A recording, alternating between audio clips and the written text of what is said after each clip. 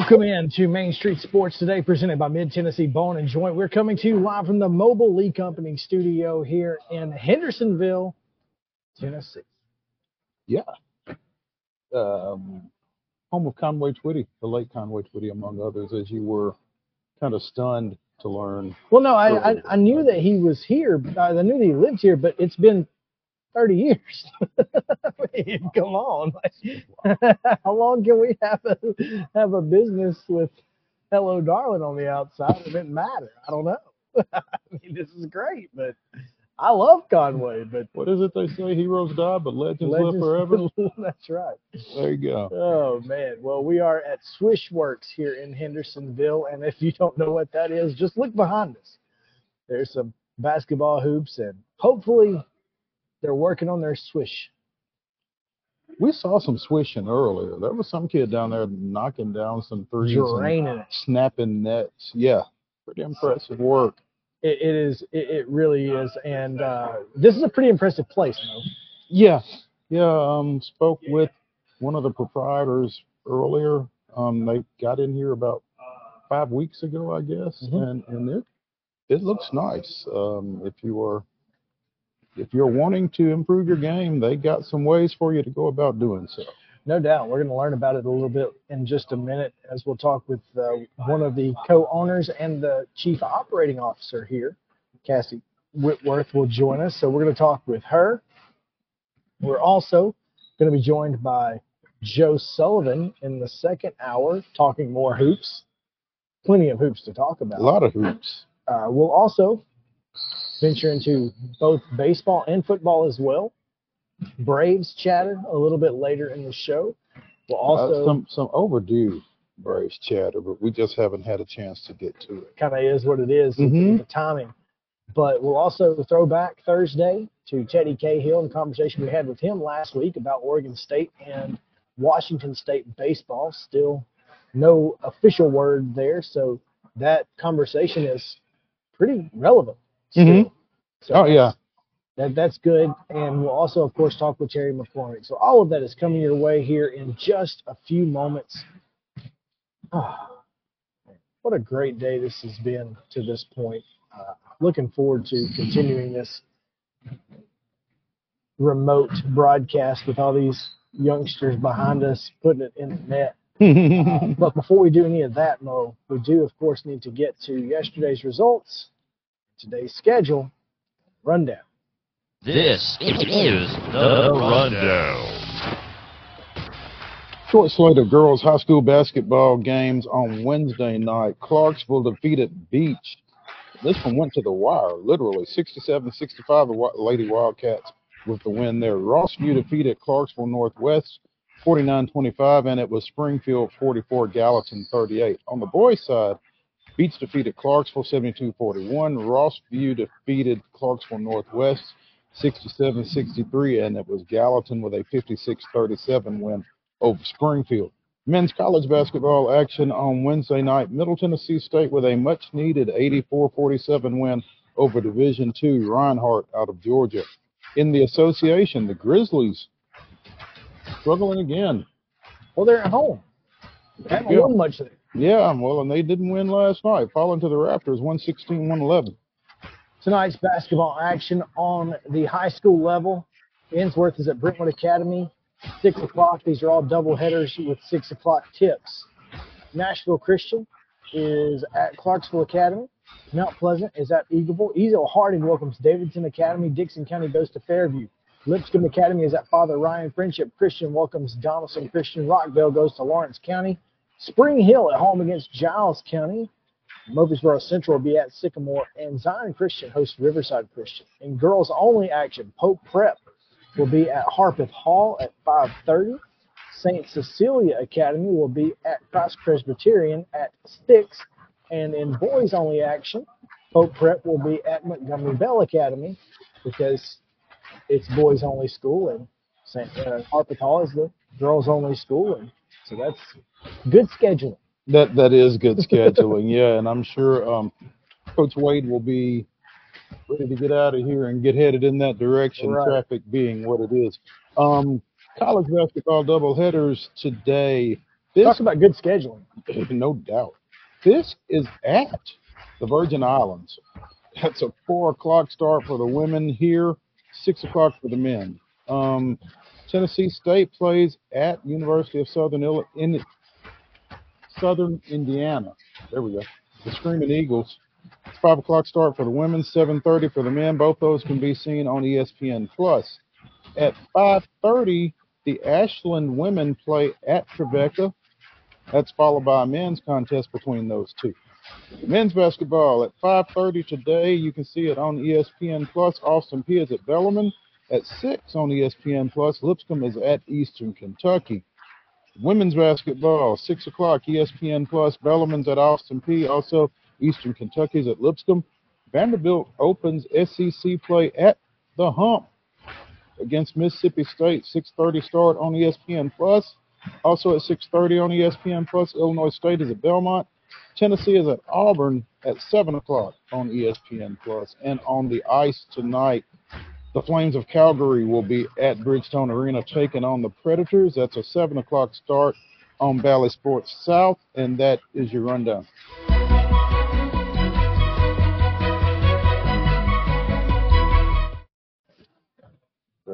Yeah, absolutely. Come on in. Our top story is brought to you by our friends at Piggly Wiggly here in Columbia, Neely's Mill Shopping Center. Make sure to go by and get your fresh hand-cut meats, or, of course, you've got their great deli lunch specials, meat, vegetables, cobblers, whatever you want. They'll put it together at a very reasonable price. So that's always, always good. And, of course, they've got the great produce as well. It's all cost plus 10 at the register. Piggly Wiggly, Neely's Mill Shopping Center in Columbia. Today's top story, Mo, is joining us on the set. Hey, yes, it is. And we've never had to deal with a bun. So the headset is not really being very nice to co-owner and chief operating officer of Swishworks, Cassie Whitworth. But she's doing the best she can with it. Cassie, we appreciate you taking a second with us. Good afternoon. That's my bad. There you go. So let's say Now thank we you can hear guys for coming out and spending some time with us today. Absolutely. Tell us about Swishworks. Yeah, so this is our basketball training facility. It's 10,000 square feet, state-of-the-art facility that allows us to get members in here, help them out with their shot, help them out with their ball handling, get some confidence, and have all of their stats and all their progress and release and everything. So, you know, there are a lot of places where you can get up shots. There are a lot of places that have technology. You guys kind of have both. yeah, that was our goal. You know, just have kids be able to struggling with this. Let's see if I can get it There over you the top go. there. All right. Maybe the play. Yeah, Push it Maybe. down here. Is that as far as it goes, Mo? I think so. Oh, I well. think our guests usually have bigger heads than Cassie. Yeah, That works right you there. go. Okay. Awesome. Thank you. So technology and just getting up shots. You know, there's a lot of rec centers and gyms you can go to just get shots up, but this technology will play back your shot. It allows you to export it to a coach, to a trainer, or for yourself just to be able to see. So being able to see it makes a difference. I'm a visual learner, so to be able just to see it, you can put some training tips to action. I think that's kind of, as we were talking to Tony earlier, I think that's kind of what reverberated with me, the fact that you can take the feedback from this and take it to someone and say, here's what I'm doing, what can I do better, and have somebody kind of walk you through that. Yeah, it's, you know, I'm a trainer myself, so I can't be everywhere at one time. So it's important for trainers to be able to have the capability, everything's stored to the profile. So even if they can't be here and it can't be exported, if they have the app, they can go through and see what needs to be changed. And if they're a member, they have the app. Right? Yep, correct. Well, and that's one of the cool things about what you guys do is it's on demand at all times, no matter where you are. If you need to, you know, if you're on vacation and you want to go find a gym somewhere, you can do that. You can learn, you know, okay, this is what I did last time, so now I know where I'm at in my workout. Now I know where I'm at and how I need to update my shot. or whatever. It's having that information available to you at all times. It just seems like maybe it's overkill, but I would have killed for that when I was playing, you know? There's many people that come in here, coaches, parents, that are like, if I had this when I was a kid, it would have changed who I was as a player. Sure. Yeah. And one of the reasons is what I mentioned this earlier is it gives you a goal not only against yourself but against other individuals, and you can see where your fellow peers are, Right. and you're working toward getting that many shots up or having a better percentage from a certain part of the floor. In the video game world that I grew up in, that was the goal. Right. And so this gives you that goal in a real life scenario. Yes, and everyone's competitive in some way. Me probably a little bit more than others, but we've got some siblings that come in here and just teammates that you walk in and on our TV is a leaderboard. So right away you can see who's had all time or this week or just today, whether there's some kids up there that have 7,000, 8,000 shots made. So it's some motivation to be able to get more shots up if you see that. So Which you is walk impressive. in and it's like, let the trash talking begin. Basically, that's what we want. 8,000 shots made in 5 weeks is a lot of shots. That's the cool thing about the shooting machine is that put to your point, if you had it when you were younger, it takes you 2 hours to make 150, 200 shots because you're constantly chasing after a rebound if you don't have a rebounder for you. Right. But we have kids that come in here 20, 30 minutes and they've already got 250, 300 shots up. And the muscle memory that you can create with that, I would imagine, is pretty important. But as a coaching friend of mine once corrected me when I said practice makes perfect, he's like, no, perfect practice makes perfect. That's correct. And that makes all sorts of sense because, I mean, if you're shooting it wrong, that muscle memory is teaching you how to shoot it wrong. Right. So that's kind of the key as well. Yeah. So, I mean, that's another thing with the visual, them being able to see it.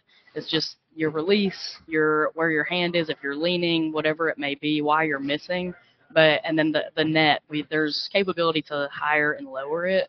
So for some of our younger athletes, they can't get it over the net yet. It's okay. We can still make it work. So perfect practice makes perfect. That's right. That was one of the things that I was wondering about with the gun there because I'm not sure I could get it over the net at this point, shoulders and that kind of thing. But I'm not who this is designed for either. So. But that being said, this is designed for really any age. You could be right. A really young kid or even someone who just plays church league basketball. Maybe you just want to get better at basketball. Yeah, it's we've got anywhere from second grade and up. It's obviously we're trying to help out middle schools and high schools in the area and all the kids in the area, but we have some teachers and coaches that come in here if they're in a men's league and they're just trying to get a leg up. It's anything better than a kid, I guess, sitting on a video game and just getting them active and getting them in the gym. Being in the gym is the most important thing you can do. Yeah. And so, you're a former high school coach. What would something like this have done to help your teams over the years? Is that why you maybe are a part of this? For me, I've coached kind of all levels. I coach AAU and high school and middle school and everything, but it's a nice environment and it's fun, and that's half the battle is for these kids to have fun. Girls, boys, it doesn't matter. Just getting them in the gym, giving them a little bit of motivation to come in here. I wish that as I was a high school coach, if I had the time to just throw them in here and say, hey, make 200 shots, make 100 shots, and have them compete, but just get them in the gym. That's a lot of times I think I struggled as a high school coach to understand why kids didn't want to get in the gym, just because when I played, that's what we did. But, it's I know the number of other options these days is just limitless. Yeah. And so having fun is the key part. I think that's you touched on that, and that is the main thing. Yeah. Is if it feels like work, Yeah. kids aren't going to do No. it. No. And so I love. It's not just the shots though. These little workstations Yeah, over here yeah. with the dribbling and ball handling, that is an incredible feature because, I mean, to me, we had cones and chairs. Yeah. Like, Yeah. That's Yeah. how we learned to cross over. And this, you can watch every single intricate detail of your game and improve upon it day by day Right. and not have to have somebody else tell you. Yeah. It's right there. Yeah. How cool is that? It's I personally love it. You know, the interactive side of it. There's a lot of things, whether it's the agility, the ball handling, the conditioning in these skill stations, that it just allows members and athletes to have fun with it. You know, there's another competition level. You can beat the NBA defender on here. There's different games that you can do, but it pushes you a little harder, and that's what we want. Cassie Whitworth, co-owner and chief operating officer of Swishworks, joining us here on Main Street Sports today. And Cassie, this is something that isn't anywhere else in Middle Tennessee, is that right? It's not. So, and to kind of be out on the front end, the cutting edge of something like this in the area, I would imagine is a pretty big deal for you. Yeah, it's exciting. You know, obviously it was a process kind of getting it up and running, but now that we're here and we're getting people in the gym, and you know, it's a good place to be. And clearly getting pretty good feedback. Yeah, we have. So we've been here. Day after Thanksgiving was our first day, so we've been blessed with getting a lot of people in here and, you know, making some connections and, you know, just having fun with it. Cassie, we have a question from Australia. Yeah. Our friend Ian, Okay. who joins us occasionally, says that Lauren Jackson's recent performance in the World Cup at age 42 is amazing. Do you believe that she's one of the greatest women's basketball players we've ever seen? I think you have to. At 42? At 42, all time. I mean, my like God. her What she career. did? Holy Yeah, crap. yeah. You know, I'm a fan. I like Lauren Jackson. I like what she did. I'm biased. I'm a Candace Parker fan, so. We are too. See, It's okay. that's tough to not be. a Yeah, fan. right. Yeah, right. I mean, where we live, it's understandable. He's going to be Ian's going to be a little bit biased toward Lauren. Right. She's okay. Australian, There you go. but we're Tennesseans and we like Candace Parker. I kind of think there's room for both. there is, in fact. Oh, Cassie, thank you so much for allowing us to be here for Yeah. one. We have had such a good time, and I've not gotten any shots. I'm not going to try. Come on. But I'm but I- kind of surprised. but I will say this has been a lot of fun to watch, and I'm really curious to see how this grows here in Sumner County. It's a hotbed for basketball, I think, and growing area. My goodness, this place is ridiculous. So if you guys are here at a great time, and you guys have a fantastic venue. Yeah, I appreciate you guys coming out again. Thank you for your time. Absolutely. We'll take a break. When we come back, Coach's Corner and more right after this on Main Street Sports Today, presented by Mid-Tennessee Bone and Joint. Stick around.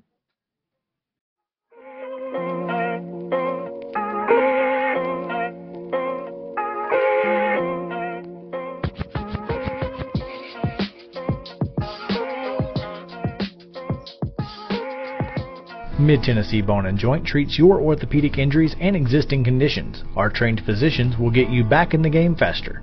Contact us at 931-381-2663 or www.mtbj.net. With Lee Company technology, the best handymen are hands-off.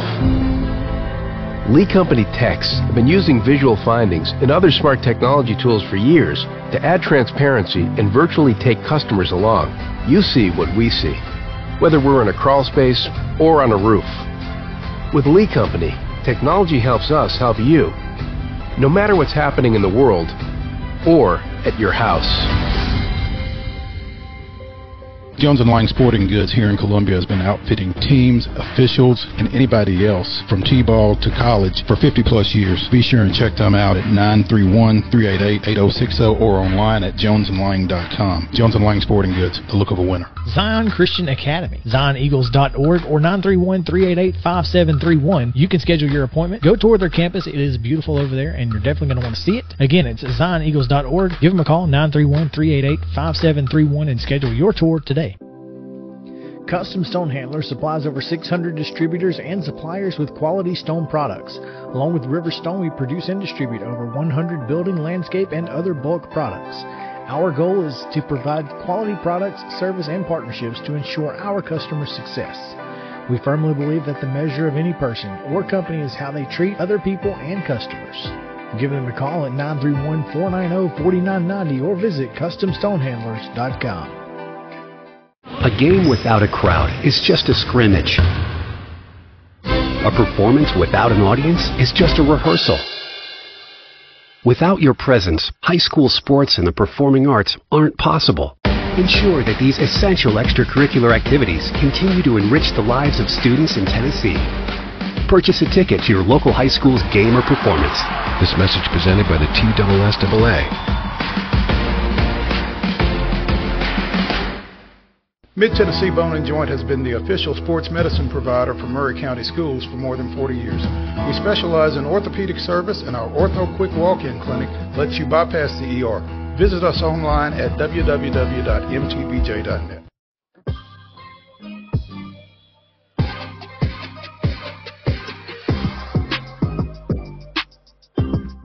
Welcome back in Main Street Sports Today, presented by Mid-Tennessee Bone & Joint. Chris Yao, Mo Patton, coming to you live from the Mobile League Company studio at Swishworks here in Hendersonville.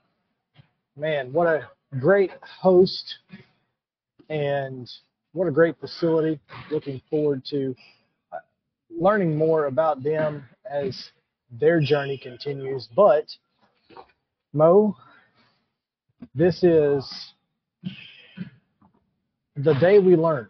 We're going to learn a little bit about Pope Prep boys basketball, because on Coach's Corner we have Pope Prep coach Charles Wade joining us. And, Coach, thanks for taking time with us. Thanks for having me, Chris and Mo.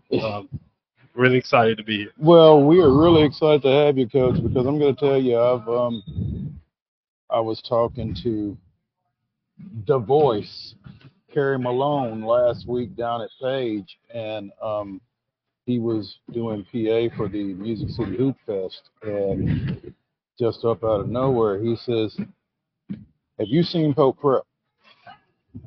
"No, I haven't."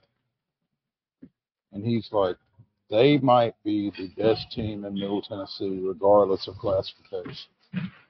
And Kerry's seen a lot of basketball, and so I'm especially excited to hear about potentially the best team in Middle Tennessee, regardless of classification. The Knights 12-2 going into tonight's D2 AAA region opener at Montgomery Bell Academy. And from what I understand, kind of starts with Trey Pearson and Fred Bailey for you guys, but certainly doesn't stop there. No, two tremendous guards. When you talk about two of the better guards in the state, there's no doubt that Fred Bailey and Trey Pearson fit the bill. Fred's more of a scorer. Trey is more of a facilitator, becoming a better scorer. They both were really good defensively. They both have the capability of getting a triple-double any time we set foot on the floor. But then we're deep. We got senior Antonio Wilkinson, who's having a tremendous year, almost averaging a double-double, 12 and 7. Camden Day is a junior. He's right around 9 and 7 himself. And then Jerron Talley, who's a do-it-all type of kid who guards the best perimeter player every night. But he also he's kind of sacrificing his scoring because of Fred and Antonio and Camden. But he does a little bit of everything. And then we got young Osby Caven coming off the bench, who's going to make some waves in the state also. And We're really deep. It's a fun group to coach. Sounds like. Yes. Understandably. Yes. So. Yes, sir. Yeah. Again, 12-2 just came back from winning the championship of the Fort Walton Beach Blowout. Beat 3 teams, all out-of-state teams, all by at least 17 points. You had fun on the beach, huh? We did. It was hopefully get down there and get back to ourselves. We played one here before Christmas at Siegel, and we didn't play our best basketball, but a lot of that had to do with Siegel. They were ready, and they gave us a good game. They have a tremendous point guard there, and we dropped one, and it was interesting going to Florida because we had to wait a week before we could get back on the court, which is not, the usual for basketball. But first night, we kind of drove down there and played the same night, and we didn't shoot as well the first night. We actually didn't pull away until like 3 or 4 minutes left in that game. And it was a Jerron Talley show. He guarded their 6'5" guard who averaged over 25 a game, but he hit 3 big threes to kind of push us out, and it went from 4 to 20 in like a 2-minute span. So we started to play like ourselves going into the semifinals against the Jag Alabama team who had 2 legit D1 kids. They had a 6'8" kid that's got 5 or 6 D1 offers, and then they had a point guard who has an Alabama State offer right now but has other interests. And he could fill it up also. He'd been back for 2 games and was averaging about 27 a game. We played our best basketball that second night. We knew kind of if we won that one, that was really the one that was going to solidify the championship. I'm always fascinated when you go to these out-of-state tournaments and you're facing unfamiliar competition. Not a whole lot of scouting reports, I don't guess. I mean, I guess you can, with technology being what it is, you can dig up a little stuff, but I don't know how much you have at your disposal before you actually step on the floor. How much, recon are you able to do, and how much shifting on the fly are you having to do? Well, with the advent of Huddle and the exchange of video, we were able, we got tape on Crestview before we got down there. We got 2 games on them, so we kind of knew what to expect. And then we got a tape each on Jag and Dakla, Georgia, just so we kind of know, a little bit about them. But I also have an assistant coach who's a rising star that just loves to be in the gym. So he went down early and watched the Jag Dakla game and got us a little intel there. And he felt like, if we play well, we'd be okay. And we watched film in the room before we went over to the gym, so the boys got to see him a little bit. So it wasn't totally a shock to them when they stepped on the floor. Coach, you finished last year on a bit of a skid. This team did 11 straight losses. Yep. What's different? I'm sure he appreciates you reminding him of that. What's different about this team that you can come back from 11 straight losses, take that into the offseason? Obviously, no motivation needed. Yes. But what did you see from this team in the offseason that led them to this point? Well, I could tell you, this was a group, I would say after a day after the season ended, they were ready. They were getting back in the gym. I have a bunch of gym rats. We took it personally. They took it personally. We knew we were more talented than 11 we lost. We were a little bit of an immature team that, just didn't gel the right way.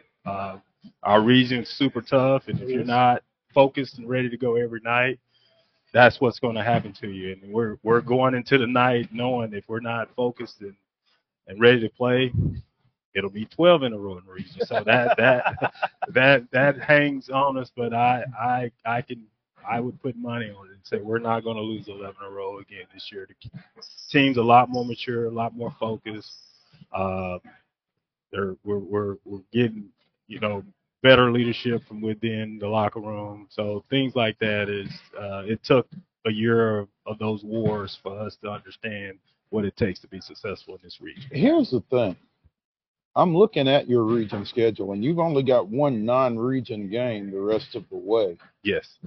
But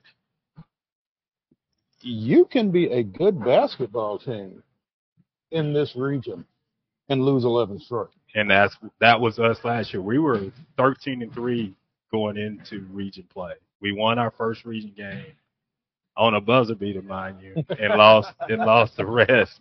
So that's just well, no, we didn't lose the rest. We lost the next one, then we beat Innsworth, and we lost the 11 in a row. Yes, the rest. So it is a region. If you don't come ready to play every night and focus, then you're going to get knocked off. And I think our guys got a good reminder of that with Siegel. Like we were on a long break. We came in, didn't look like we were really wanting to play, was mentally there, and it's just like our region. If that happens, you're going to lose.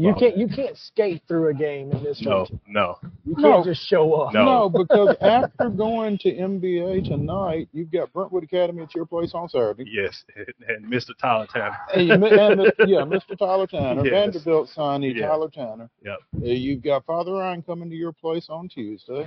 Mm-hmm. You go to Innsworth next Friday. Yep. Then you follow up Saturday against Hillsborough at MBA. That's the one non-region. Yeah. And then Lipscomb and CPA. And then it starts all the over second again. cycle. Yeah. So, yeah, I mean, there's no rest for the weary. No, but it's a region. If you come out of it and you come out of it in the top 2 or 3, then you know you're prepared to play against anybody in the state, and you can make that run, and that's the goal. You know, if we stay healthy, I think we got as good a chance as anybody. And all you want to do is not lose 11 straight. I mean, Yes. not win Yes. 11 straight. Yes. You're not going to get that crazy, but Yes. just kind of keep yourself in the hunt, I would think. I think that was the lesson from last year. We got a good lesson. I think our guys understand now that we have to be prepared to go to battle. And we lost 11 in a row, but I could probably tell you 10 of those games were within 3 or 4 points with a minute or 2 to go. So it's just that little bit of difference of hopefully what a year would make. But I think with the competition we faced this summer really got us prepared for this region and preseason. 5 of those losses were by 5 points or less. Yep. Well, and I mean, that can happen to anybody, but Yeah. you know, you have to have guys who, like you said, you guys are deep. You've got scores. Yes. And having multiple scores makes a big difference. Now, of course, Fred goes down, wins MVP, averaging over 20 points a game down there. You guys beat everybody's brains in down there. But, you know, he's signed with Trevecca. He's done. He's signed. He's good to go. It takes a little bit off of him. Yes. You know, there's no recruiting hanging over. No trying to prove yourself. I've already, got it on the dotted line. Yeah. How much of a factor is that? And having guys who they can go to Fred. They know that when we need something, Fred's got us. I think you can see the difference in Fred between last year when the pressure was on to try to attract some college attention into this year. He plays a little bit more freer this year. He's an intense guy. Like when he steps on the court, Fred transforms. But it rubs off on the other guys, that intensity in which he plays. And like I said, he's a ferocious scorer, but he does so much more for our basketball team. And for future, your alma mater, how cool is that? I thoroughly enjoy it. Coach Carroll's doing an amazing job. We had him on a couple of weeks ago. He's fantastic. Yes, and he's a fantastic guy. Fred's best basketball's in front of him. He's going into a great culture, and I'm glad that too. I got more reason to go back and watch my alma mater, and I'm proud of Fred, and I'm proud of Trevecca for giving him that opportunity. Trey is a sophomore? Trey is a sophomore. Deron is a sophomore. Osby is a sophomore. So Pope's best basketball may be in front of them. Yes. And we got a guy that's a freshman that keep your eye on him. His name's Anthony Wiggins. He might be one of the better players that have come through our program, and that's saying a lot with Fred Bailey, Trey Pearson, Jerron, and Osby already being there, but Anthony's next in line. So look out for the Knights. It's nighttime. Yes, sir. Yes, sir. And man, we really appreciate you coming over here. I know it's not too far; it's just a hop, skip, and a jump I'm over here. glad to do it. But this facility here, Swishworks, you guys come over here and take advantage of this yet? Actually, the varsity team have not. He's invited. We got to find a time that we were kind of in between getting ready for tournament, but this is a huge benefit in your community. Yes, it is. This is an amazing facility. He just showed me how the technology and the gamification works. I know some of my players will eat it up. I already got one that's coming here quite a bit. So there you go. Yeah. Well, it's only going to get better for Pope Prep basketball, and tonight again at Montgomery Bell Academy, 7 o'clock tip. Is that correct? Yes, 7 o'clock tip. And if you've not seen a game at Montgomery Bell Academy, you should definitely get a chance to go over there. It is a phenomenal facility. I'm not sure if all the construction's done and you can actually go to the gym directly. Now, hopefully you can, because it was a really tough time the last time I was over there. But it is a really cool facility, and they play great basketball in that region, as you well know. So we appreciate it again, and good luck tonight and in the future. Well, thank you, Chris and Mo, for having me. And anytime you need me to come on, I'll be glad to. Sounds good. Hey, tell Mac I said hey. I will. Okay. We'll do that. All right. All right. Thank you, guys. Hey. Let's hand out some hardware. Oh, yeah, we do need to hand out some hardware. You go ahead. Yeah. Thanks, Coach. We've got the In2Win Life Team of the Week, Mo, presented by Custom Stone Handlers. The In2Win Life Team of the Week did not lose a game last week. That seems good. It does seem good. It's a good start, especially, when you host your own tournament, it's kind of good to be able to win it. You say that, okay? And we just got through talking about the Fort Walton tournament. Fort Walton Beach held their tournament, and they went 1-3 in their tournament. That's bad planning. I'm just well, saying. At least they went 1-3. They didn't go 0-4. So they did. They just win the round 2 game in the consolation bracket. You got to beat somebody in your tournament, don't you? But yeah, so to win your own tournament is always a positive. Right, and Chad Hall and the Richland Lady Raiders did just that last week. They defeated Hickman County 50-32. They defeated Laverne 49-19, and they defeated Clements of Alabama. Not to be confused with James Clemens. Right. 2 different schools. I made that mistake at some point previously. Clemens actually defeated Clements 51-35 in the championship game. So the Lady Raiders of Richland are our In2Win Live Team of the Week. Always good. We can mention last week's MTBJ Player of the Week, but I did not put her graphic up for whatever reason, but things happen. Yeah. Summertown's Olivia Riggs. Olivia with an A. Olivia, not Olivia. Olivia Riggs, 19 points in 3 Summertown victories, 16 of 30 from behind the arc in those 3 victories. That is above 50% for those of you who are mathematically challenged. There we go. And the Lady Eagles won all 3 of their games at the Loretto Christmas Classic. So congratulations to Olivia and the Lady Eagles. And this week's goes to Columbia Academy, Jeremy Jackson. Columbia Academy Junior, Jeremy Jackson Jr. That's funny. Yeah. Triple J. Yeah, averaged a double-double, almost a triple-double. Averaged 16 points and 13 rebounds and almost 6 assists.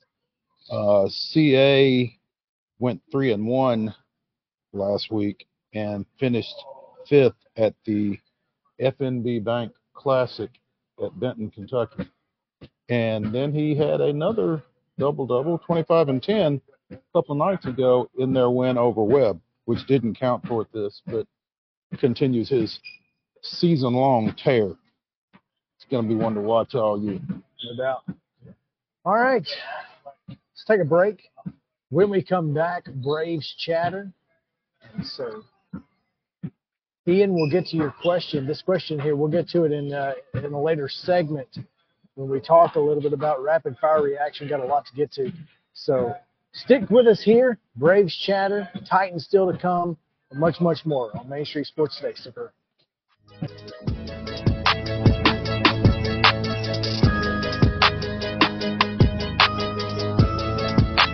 Mid-Tennessee Bone & Joint treats your orthopedic injuries and existing conditions. Our trained physicians will get you back in the game faster. Contact us at 931-381-2663 or www.mtbj.net.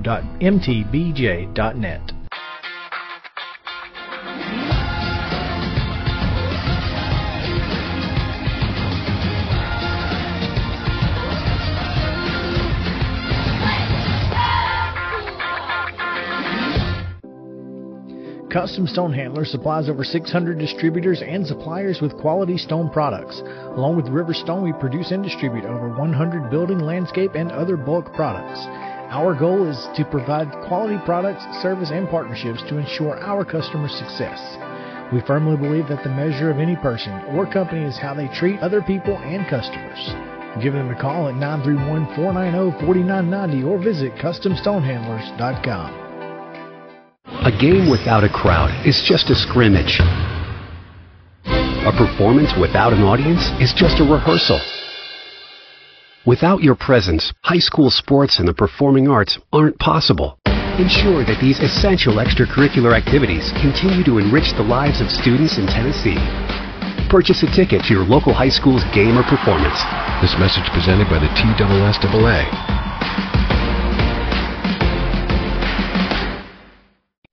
With Lee Company technology, the best handymen are hands-off. Lee Company techs have been using visual findings and other smart technology tools for years to add transparency and virtually take customers along. You see what we see, whether we're in a crawl space or on a roof. With Lee Company, technology helps us help you, no matter what's happening in the world or at your house. Piggly Wiggly, located in Neely's Mill Shopping Center, is Columbia's locally owned and operated Cost Plus 10 grocery store dedicated to serving the community with low prices and smiling faces. Piggly Wiggly offers fresh, hand-cut meats daily as well as daily hot plate lunches from their deli counter. You're certain to see smiling faces and a helping hand when you're here at Piggly Wiggly. Come by and check out our fresh produce, high-quality meats, and more. Down home, down the street, we'll see you at the Pig. Mid-Tennessee Bone & Joint has been the official sports medicine provider for Maury County Schools for more than 40 years.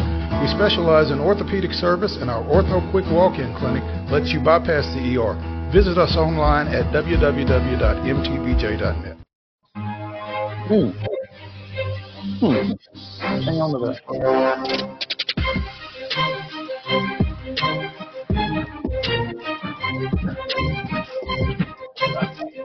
Welcome back in Main Street Sports Today, presented by Mid-Tennessee Bone & Joint. Chris Yao, Maurice Patton, and we are live from the Mobile Lee Company studio here in Hendersonville at Swishworks, one of the most unique places that I've ever seen for basketball training, and very, very cool spot.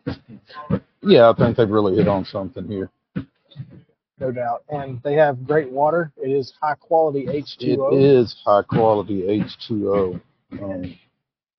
The way that we've been dealing with voice issues the last week or so, it's always good to have some high-quality H2O. So, let's get into some Braves chatter, eh?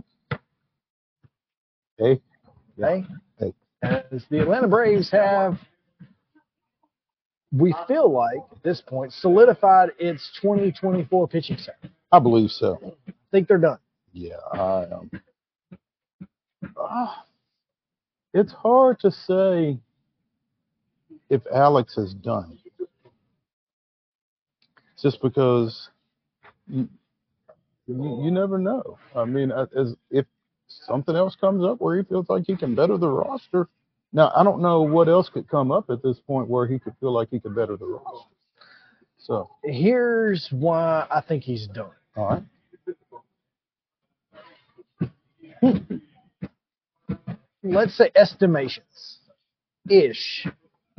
They're about 7 million AAV away from the third threshold. I think they're done. So and that makes sense. It does.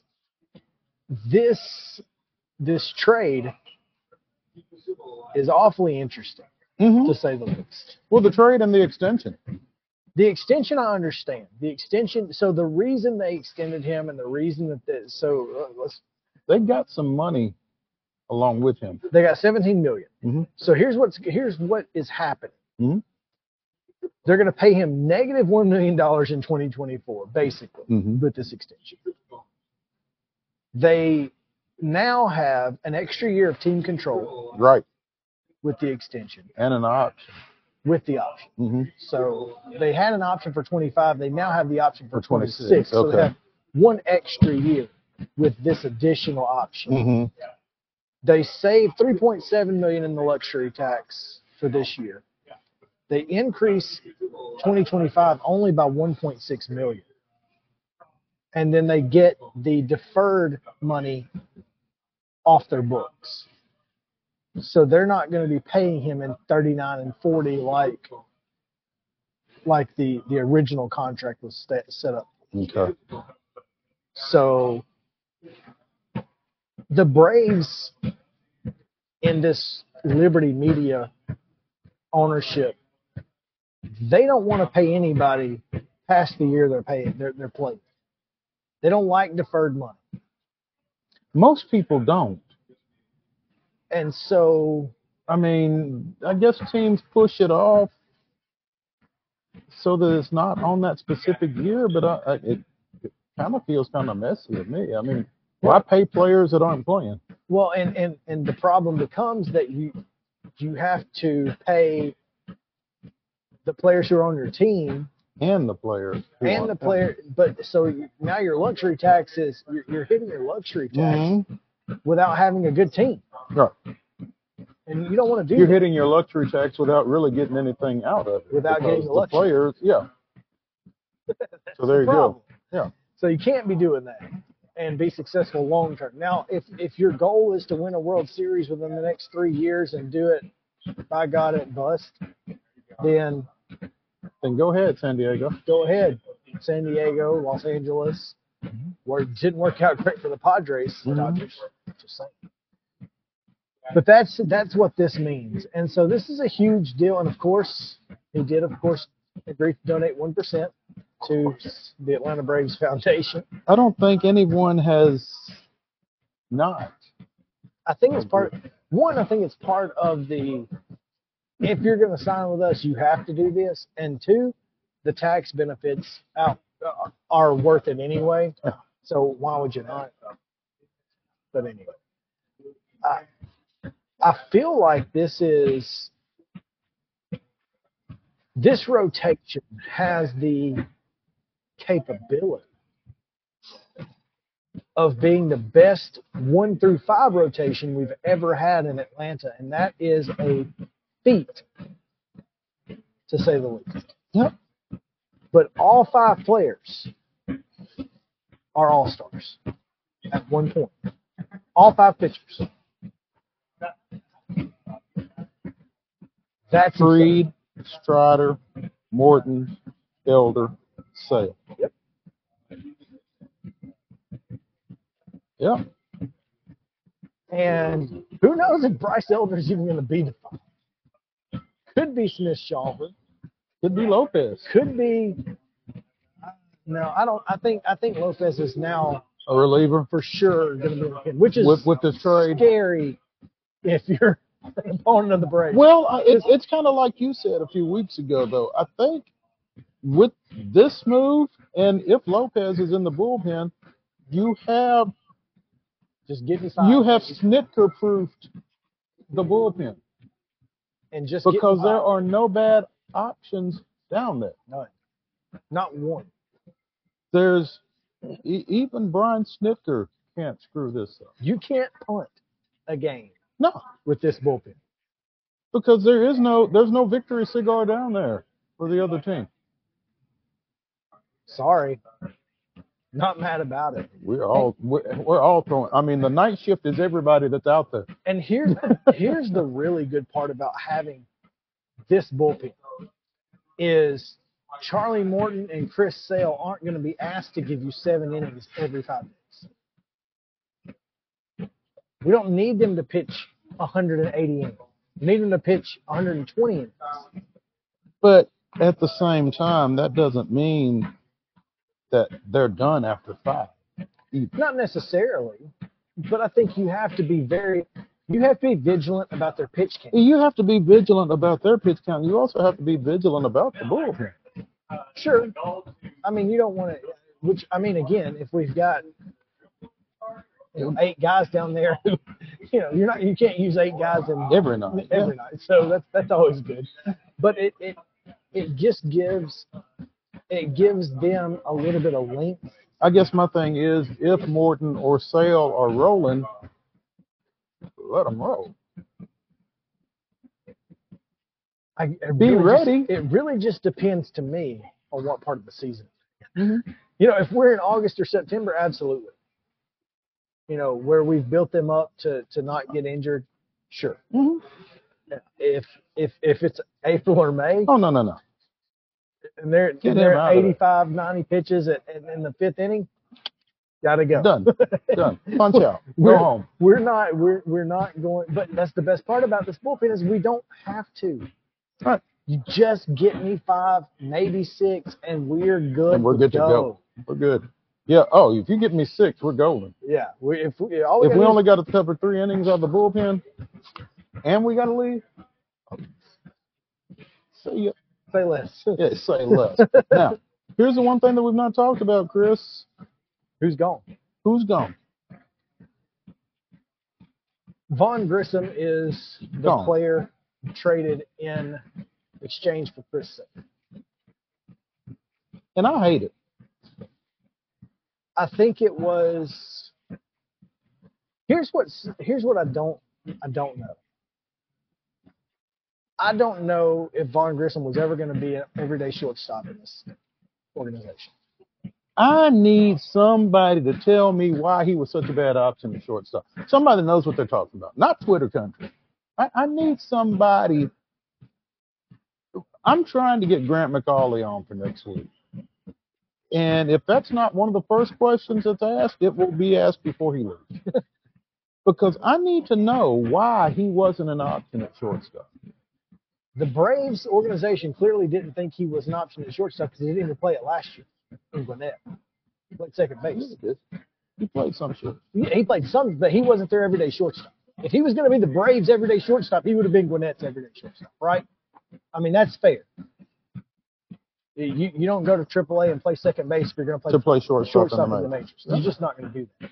So the Braves clearly didn't think that he was an option. And once Kelenic came in at left field, it was pretty much a given that Vaughn Grissom, based on the Braves' moves, had no place in this organization. And that's not a knock on Vaughn Grissom as much as it's a testament to what Alex Anthopoulos has built in Atlanta. My concern. Okay, so Vaughn Grissom played 31 games at second base. He DH'd 1 game, and he played 73 games at shortstop at Gwinnett last year. All right, so 2/3 of the games at shortstop. All right? Yeah. My concern is once the current shortstop in Atlanta, is he capable of being there for the next 5-7 years? And I based on this trade, I would tell you that they feel like he is. Or that there's somebody else coming up. Yeah. Or they've either got somebody else coming up, or they feel like there's a shortstop in free agency over the next couple of years that they can get. Because they don't have to get anybody else. I feel like, and I think Anthopoulos even said as much, the bat is ready. Sure. And I guess they just didn't feel like there was a place defensively for him. I hope he goes and kills it in Boston.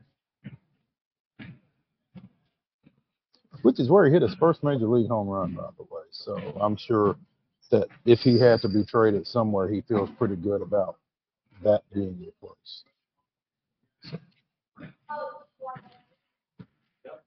I don't know what this is going to look like in 2 years. But the fact is the Braves needed a guy. Yeah. They needed a pitcher. They needed Vaughn Grissom was their best chip. And it just so happened that the next 2 years, Vaughn Grissom wasn't going to be playing Major League Baseball not in like Atlanta. it. Not at shortstop for sure. Maybe at DH. But why are you going to play a 22-year-old at DH? Well, I mean, at the time that Kelenic was acquired, the idea was that they might split time in left. And maybe they just feel like Kelenic, if he is playing to his capabilities, is an everyday guy, and they have enough other guys in the outfield to give him a day off. Here's what you do have to have. We need another outfielder because we don't have anybody to back up anybody. Okay, so we got to have an outfielder on the team somewhere. I guess unless Ozuna is your backup. You got to have an outfield. So my point stands. Mm-hmm. Okay, and then we don't have a utility guy in the infield. Both positions that Vaughn Grissom could have filled. No, you weren't gonna play a 22-year-old as a big utility player. infield. He needs to play. Yeah. I think your guy from the Angels is going to wind up being the utility. And David Fletcher? Yeah, Fletcher. Yeah. A little expensive. But that's it. So you're telling me all we need to sell now is a backup outfielder? Forrest Wall is still on the 40-man. He is an available option, but I feel like he needs to play too. Probably does. I would venture to say that there is one or two guys out there. Kevin Pillar. Is he not signed yet? I don't think so. I think he's still out there. You know who else hasn't signed? Eddie Rosario. 20-homer Gold Glove finalist Eddie Rosario.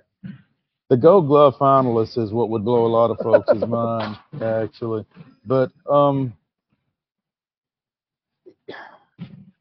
I think whoever that fourth outfielder is needs to be able to play all three positions. I don't know if you want Eddie playing anything other than Center left. field. Right. How about Adam Duvall?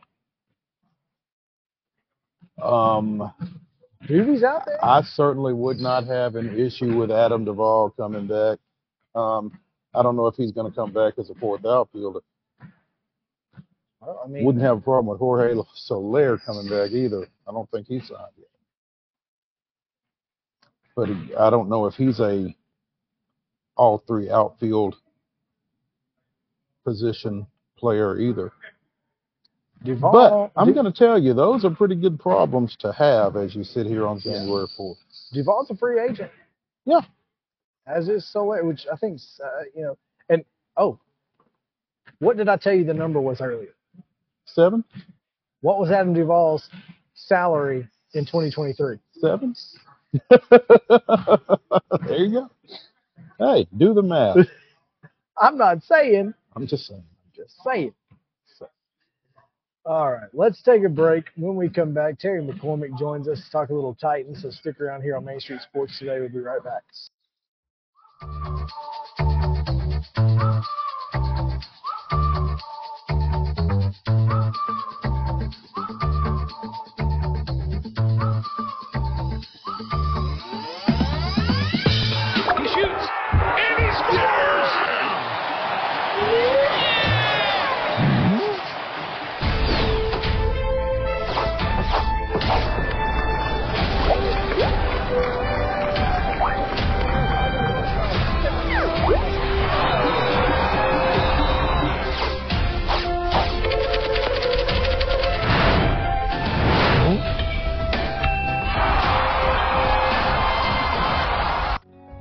Since 1975, Mid-Tennessee Bone and Joint Clinic has treated the orthopedic needs of Middle Tennessee residents.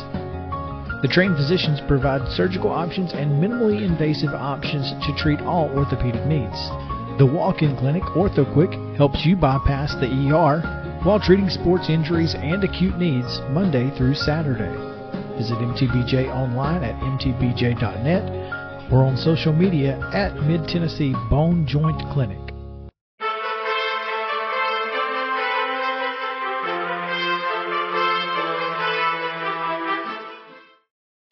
Welcome back in. We are back live on Main Street Sports Day, presented by Mid-Tennessee Bone and Joint. Time now for our Daily Titans update from Terry McCormick. What's up, Terry? How you doing, guys? It is the Daily Titans update, and it's sponsored by, as always, by Zen Sports. Got a chance to talk to Derrick Henry today. He did his weekly media session, and certainly a little bit more reflective version of Derrick Henry today. Named to the Pro Bowl yesterday for the fourth time in his career, and today was his 30th birthday, and he's about to be a free agent. So a lot of reflection there for Derrick as he goes into what could be his final game as a Titan on Sunday. Tough to hear, but the way this season has gone, you know, it might be for the best, feels like. Yeah, I mean, it kind of feels like things are trending toward them turning the page on Derrick, and maybe it's Derrick turning the page on them, since they're in at the beginning of what looks to be a pretty serious rebuild. You know, if I'm Derrick Henry and I know I've got 2 to 3 solid, strong years left of being a running back in the National Football League, do you want to spend it on a team that's going to have a bunch of young guys around learning how to win? Now, there is value in having veterans there who know the way and can certainly lend advice and leadership and those sorts of things. But then there's also the possibility, well, if I join the Kansas City Chiefs or the Baltimore Ravens or, you know, name whatever team you want that's at the top of the standings right now, I might have a chance to play for a Super Bowl. So all those things are things that have to be considered here. You know, to me, it just feels like that, you know, that this is an end of an era, that the Titans, you know, are going to have to make a serious decision as to what they want this offense to look like going forward, and whether that includes Derrick Henry. And even if it does include Derrick Henry, how much of a role would he have? You know, he's one of only 6 backs this year, I believe it is, that's reached 1,000 yards. The 1,000-yard running back, which used to be pretty commonplace in the NFL, it's kind of gone the way of the 300 hitter in baseball. You know, it just not a lot of them anymore. And, you know, as the game changes and you talk about the types of players that are coming out of college, how many college running backs are coming out right now that are 20, 25 carry guys, as opposed to more of the types that are, you know, catch the ball out of the backfield, you know, have a little bit of breakaway speed here and there, and do the things that the spread offenses that are so prevalent in college, you know, those sorts of things that are now having to be translated to the NFL because you can't coach what you don't have. It's interesting, and I don't know what we're going to see when it comes to Derrick Henry in the future. I would love to see him continue to be a Titan. Certainly understand why he would want to leave. Do not understand why they would want him to leave. The Tennessee Titans would want him to leave. But, you know, it is what it is. We'll see what happens. What did you hear from Will Levis yesterday that you liked or didn't like?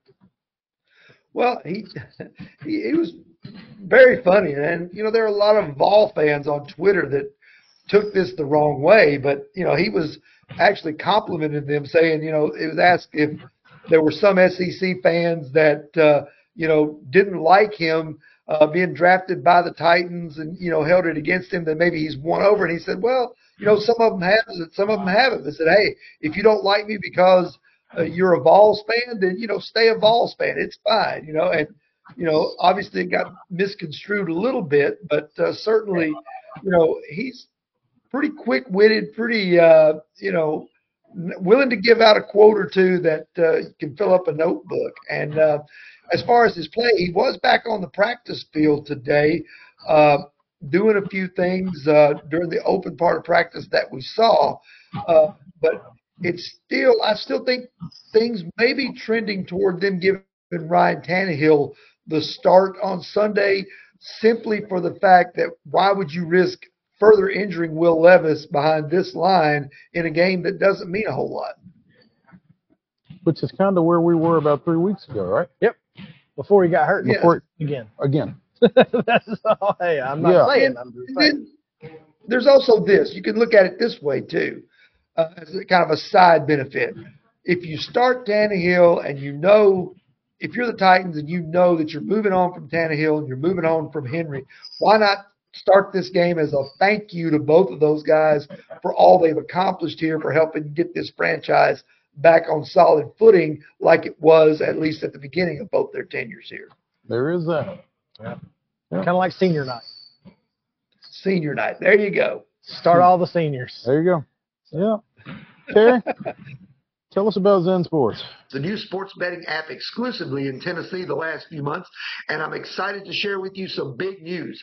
Now, when you sign up for a Zen Sports account, you will receive up to a $1,000 no-danger first wager. That's right. When you place your first bet in Zen Sports with up to plus 500 odds, you can be reimbursed for the amount of your bet up to a $1,000 maximum within 24 hours if the bet loses. And there's more good news. Zen Sports is rolling out its brand new VIP rewards program. This new VIP rewards program will allow top-tier customers to earn more bonuses, comps, and perks. The VIP program is by invite only, so if you feel your Zen Sports play qualifies for VIP consideration, please check out the program details and apply at zensports.com/VIP. No other sportsbook will offer you a premier sports betting experience with 24/7 top-tier customer support and faster withdrawals than Zen Sports.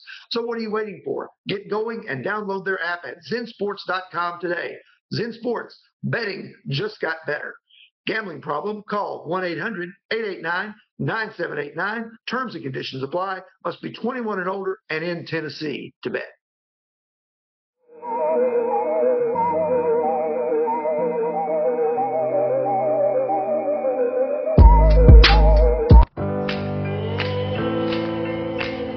Smiles.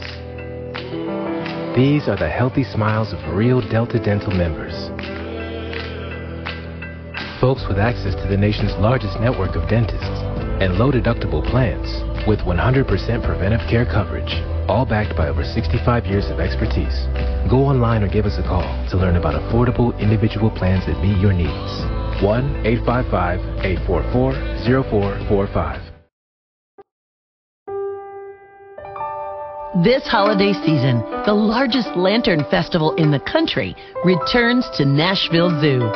Witness more than 1,000 handcrafted Chinese lanterns featuring brand new designs, including towering mythical beasts, a life-sized Santa's workshop, and a 100-foot-long dragon. Welcome back to Zoolumination at Nashville Zoo. Bigger, brighter, and better than ever.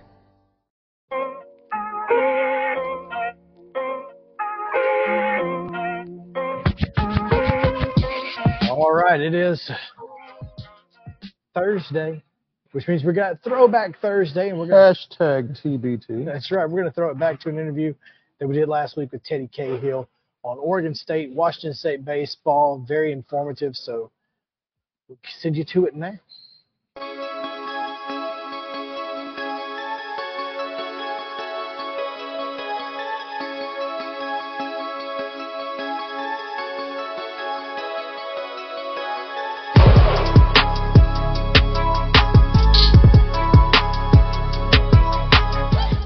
We've been really kind of on this Pac-2 thing from August on, and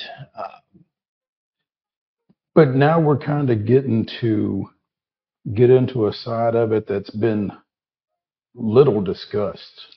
I think is, the baseball aspect of it, because Oregon State in particular is a national power baseball-wise, and so to help us navigate. Navigate. That's a good word for it. To help us navigate what happens next for the Pac-2 is Baseball America's Teddy Cahill. Teddy, appreciate you taking some time with us this afternoon. Hello. Yeah, absolutely. It's December, but it's never too early to talk college baseball. Well, and it's particularly never too early. I was writing something unrelated earlier this week about our local junior college, Columbia State, and their schedule, their season opener is February 3rd. So the junior colleges, they don't waste any time. They don't. They really don't. So yeah, it's closer than you realize. But you know, the issue for Oregon State and Washington State isn't necessarily something that's going to be an issue for this upcoming season, but it's certainly going to be an issue going forward.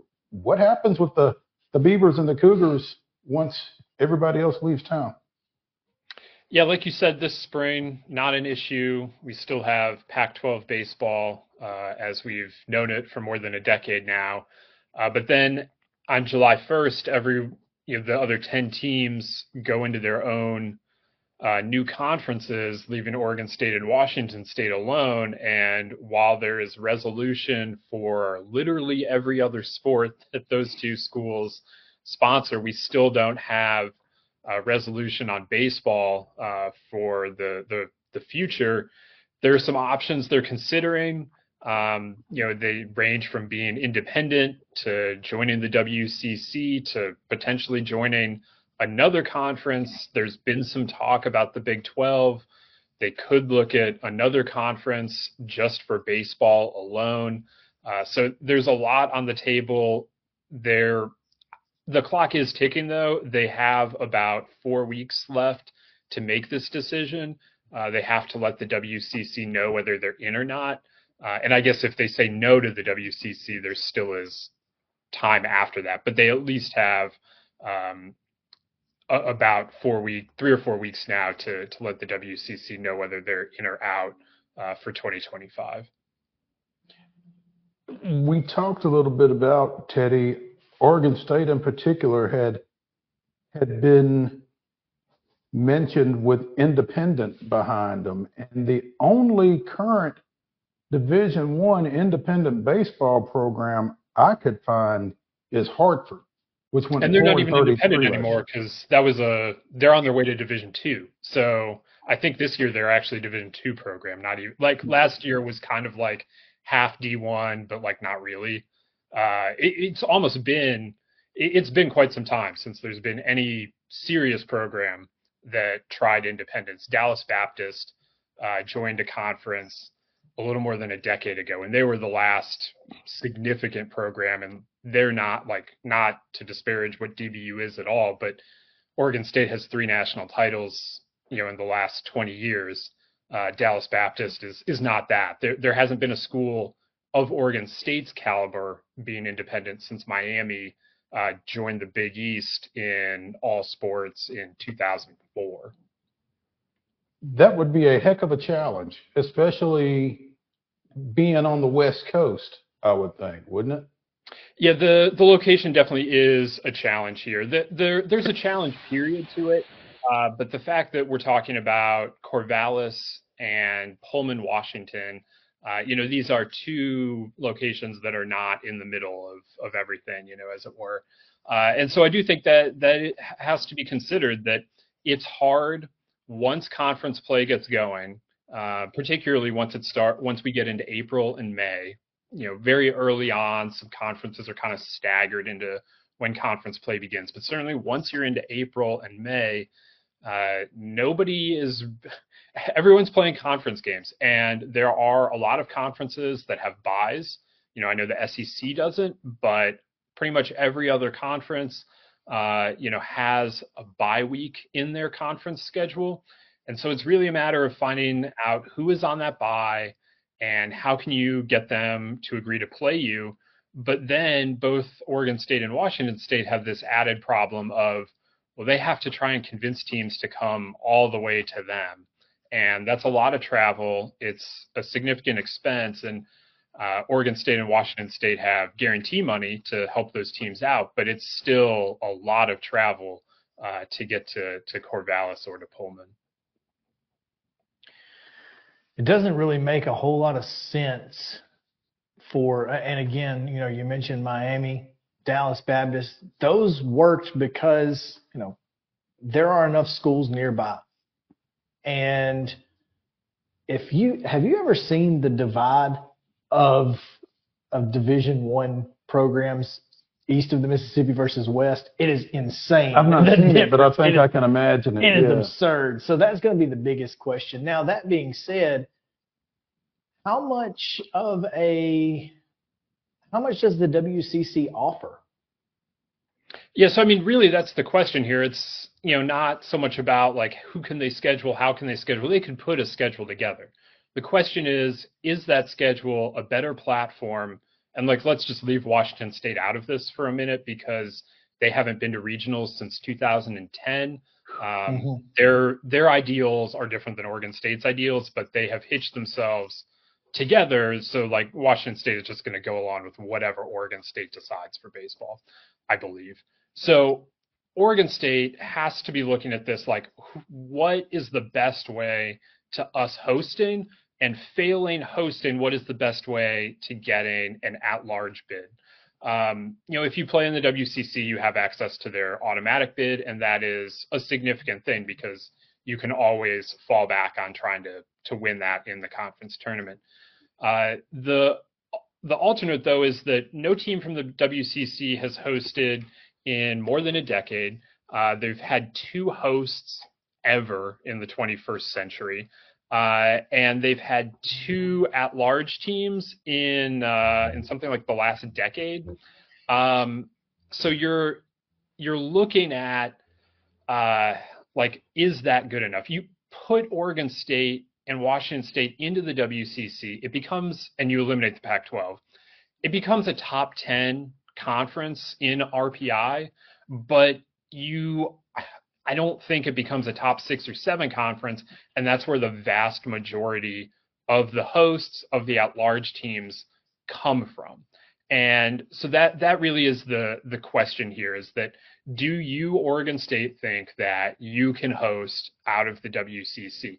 It can be done. Gonzaga was in the mix in both 2021 and 2022. It fell short. Nobody in the WCC has hosted since San Diego in 2007. So you're trying to overcome a fair bit of history here, but you'd also be in a bit of a bind as an independent. So, I mean, it really comes down to as an independent, they would have to find somewhere between 21 and 24 games that are typically Pac-12 games on their schedule and put them on there themselves. Can they do that better than the games the WCC would guarantee them? That is the question that they're trying to answer right now. Teddy Cahill of Baseball America joining us here on Main Street Sports Today, presented by Mid-Tennessee Bone and Joint. And Teddy, you would be infinitely more familiar with the selection process and the bracketing process for the NCAA tournament than I am, but would they beat Oregon State of the West Coast Conference, or would they be Oregon State once you get down to who's hosting? And I mean, would their conference affiliation necessarily be a hindrance for them once they get to that point? So the committee likes to say that they don't look at conferences, that they don't look at teams that way, that they look at teams, they don't look at who they're representing. And you can believe them at their word or not. That's up to you. The issue here, though, is even if you say I don't believe you, you're looking at conferences, that's fine. But Oregon State is not your typical WCC program, right? Everyone is aware of what Oregon State is and has been as a baseball program. So I don't really think that matters, no matter how you view whether you think the committee is or isn't looking at conference representation. The bigger issue is that the metrics you can't massage. They are what they are. And so if the WCC, which last year ranked 18th in conference RPI, which means it was bottom half of Division I baseball conferences, that ultimately is going to eventually drag your own RPI down. And that is what is harder to overcome than are you the WCC or are you the Pac-12? And that again, that's a problem no matter what they do right now, basically, in terms of WCC or independence. That is what they're fighting against the most. But I do think that to a certain extent, like, I don't really buy the idea that the committee gets overwhelmed by brand power, but I do think that it's completely impossible to put that to one side. And I think what Oregon State has done by winning these 3 national titles in the last 20 years is build up some amount of margin for error and some amount of just like trust in the program in the minds of everyone within college baseball on the selection committee and beyond. Do you feel like, Teddy, at this point that independent or West Coast Conference are ultimately the 2 options? Oregon State still has hope that they can find a third door, and they're hoping that door would be the Big 12. I don't know how realistic it is, because while I can see why Oregon State would want that, it's hard for me to understand what the Big 12 is really getting out of it. The Big 12 or any conference, like we can use the Big 12 as an example here, but like this is really true for just about any conference other than the WCC, which has gotten into an agreement with Oregon State and Washington State and is getting their basketball teams, which is super significant here, especially on the women's side. But there are actual ways to monetize the basketball stuff. If they sign a 2-year agreement with any conference beyond the WCC for their baseball programs, that conference is getting a great program in Oregon State. And that program may very well mean that your flag goes to Omaha. And the Big 12 doesn't need Oregon State to take them to Omaha, but they would get maybe another Omaha program out of it.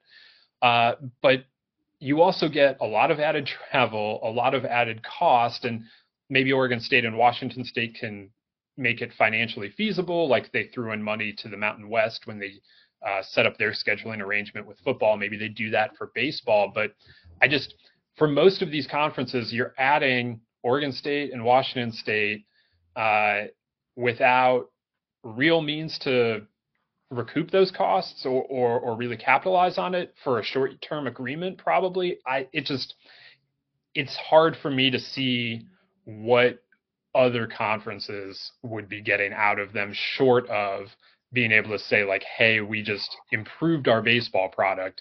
The problem is that improved baseball product isn't going to lead to better media rights deals or, in basketball, if your teams play well, you get more money from the NCAA. That doesn't exist in baseball. So you would get a better baseball product, but baseball is really not at the top of most of these conferences' priority lists. So it would take an outside the box move to add them by another conference. And maybe there is a conference out there looking to do that, looking to get their baseball brand pushed up by virtue of doing this. But I struggle a little bit with that one. But I do know that there is some hope, at least on the school's end, that they can find a way to make that make sense for a conference. Okay, so what I heard a little bit ago was that the WCC members probably don't care that Oregon State's going to come in and wipe the floor with them. I mean, because that's what it feels like. So I think the WCC members are looking at it in a different way. They aren't looking at this oh, it's about baseball. They're looking at it oh, we just added a good basketball program and maybe we can get NCAA units off of that. And maybe we can keep Gonzaga happy because the basketball product is going to be improved. The WCC actually does care about baseball. But no, I don't think that they would look at it oh, look, Oregon State just showed up and that means we're all playing for second place now. And that's a problem for us. I think they have enough other things going for them that, they would welcome it. And also potentially look at it as like, well, if Oregon State's here, our RPI, like it's not going to help Oregon State's RPI, but it'll help our RPI if we play them. And so then, maybe that helps push us from bubble out to bubble in if you're that kind of program. Yeah, if you're on the edge there, and you go win 2 out of 3 in Corvallis or something, and and then finish second in the conference tournament, next thing you know, you're pushing the NCAA tournament as an at-large, and that would certainly be great for the West Coast Conference overall. So I think it's a really just fascinating situation that we find ourselves in here. Yeah. And Oregon State and Washington State are trying to incentivize programs to schedule them by offering them cameras from the Pac-12 network. It's like, here, we got a camera you guys can have. I mean, like, I don't know, but it's fascinating. It really is. And obviously we have that 30-day window has already started and whatnot. When do you expect to know for sure? Will it be on that 30th day? I don't know if they'll take it right to the end. I would guess. And here's the other thing I'll say, like, I have questions about how firm that actually is. That, like, if these two schools come to the WCC and say, like, hey, can we get 2 more weeks? Like, I don't know why the WCC would say, like, actually, we need an answer right now. We're talking about baseball. We're talking about like something that's happening a year from now. Like, I'll be curious about that. I do think, though, that like the reason why that window is there clearly is because Oregon State and Washington State are trying to explore some things. They signed that arrangement on Friday, which was like the 22nd, I guess. Like, it's hard to imagine that anything has moved in the first like 5 days of that agreement. So I would expect it at the end of the 30 days, whether it comes on the 30th day or not. But I am not anticipating any news coming out in the first week of the new year. Gotcha. All right. Well, Teddy Cahill of Baseball America joining us here on Main Street Sports today. Teddy, thanks so much for taking time with us. We appreciate it. Navigating this has been fun and weird and a lot of different things throughout the last 6 months, and it's not going to get any easier and any less weird over the next 2 years as Oregon State and Washington State obviously try to do whatever they're going to do, whether it's rebuild the Pac, join the Mountain West, or whatever. So I'm sure we will talk to you again soon about this topic and hopefully others. Absolutely. Thanks a lot, guys. Thanks, Teddy.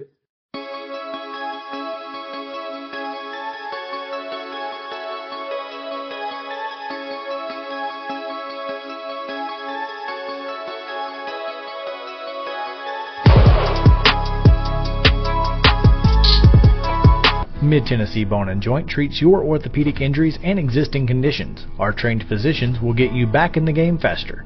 Contact us at 931-381-2663 or www.mtbj.net. With Lee Company technology, the best handymen are hands-off. Lee Company techs have been using visual findings and other smart technology tools for years to add transparency and virtually take customers along. You see what we see, whether we're in a crawl space or on a roof.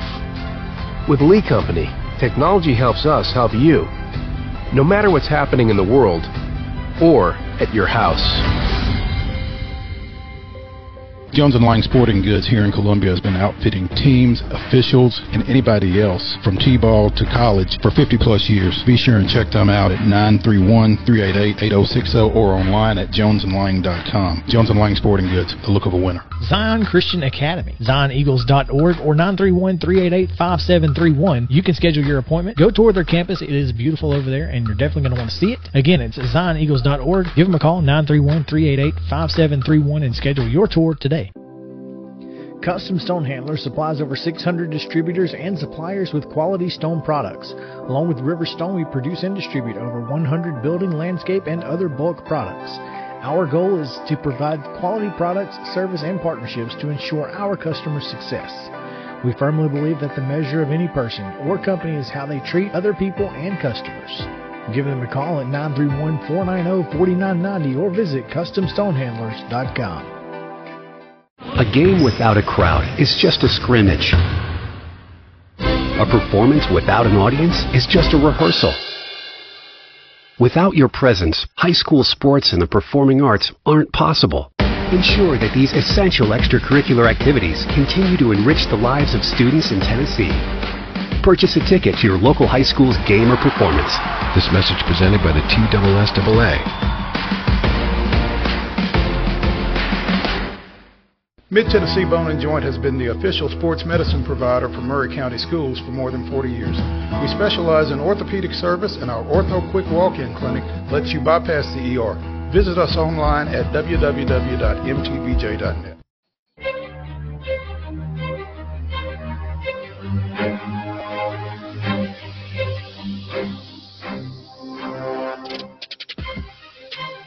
Welcome back in Main Street Sports Today, presented by Mid-Tennessee Bone & Joint, coming to you live from the Lee Company studio on the road at Swishworks here in Hendersonville.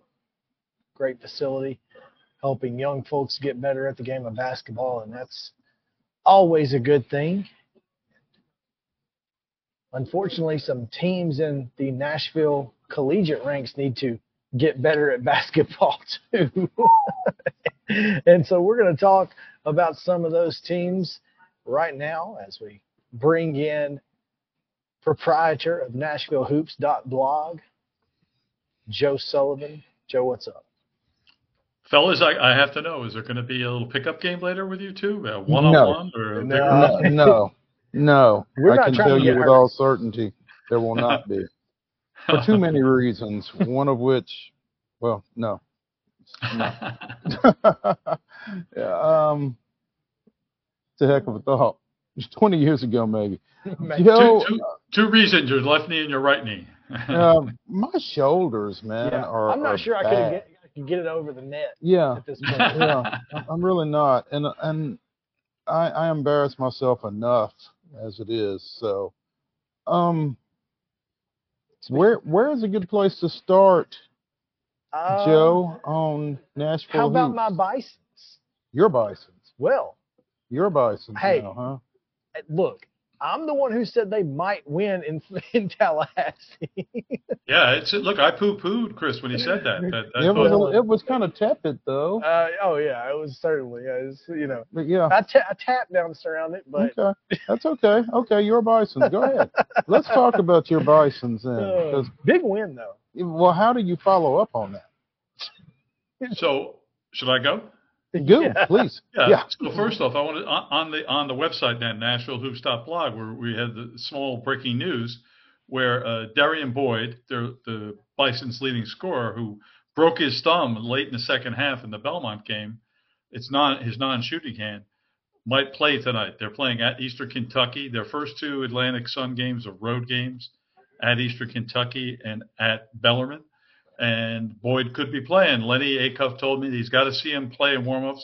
He doesn't have a plan yet for how he's going to use him, but it's big for them if he comes back. They beat Florida State without him, which is an incredible accomplishment. I didn't think it could be done, but they played great. And you add Boyd back in, and this is an Atlantic Sun contender, I think. And Joe, when you win a game like that, and then you go into conference play on the road, obviously everybody knows that you just won at Florida State over the weekend. I mean, the element of surprise is gone. You're not going to sneak up on Eastern or on Bellarmine, and it's not like, you needed their focus to be that razor sharp. I mean, they're gonna they will be ready for whatever the Bisons bring, with or without Boyd, I would think. Yeah, and I think probably the atmosphere at Eastern Kentucky will be tougher than it was at Florida State last Saturday. Everyone was worried about the football game.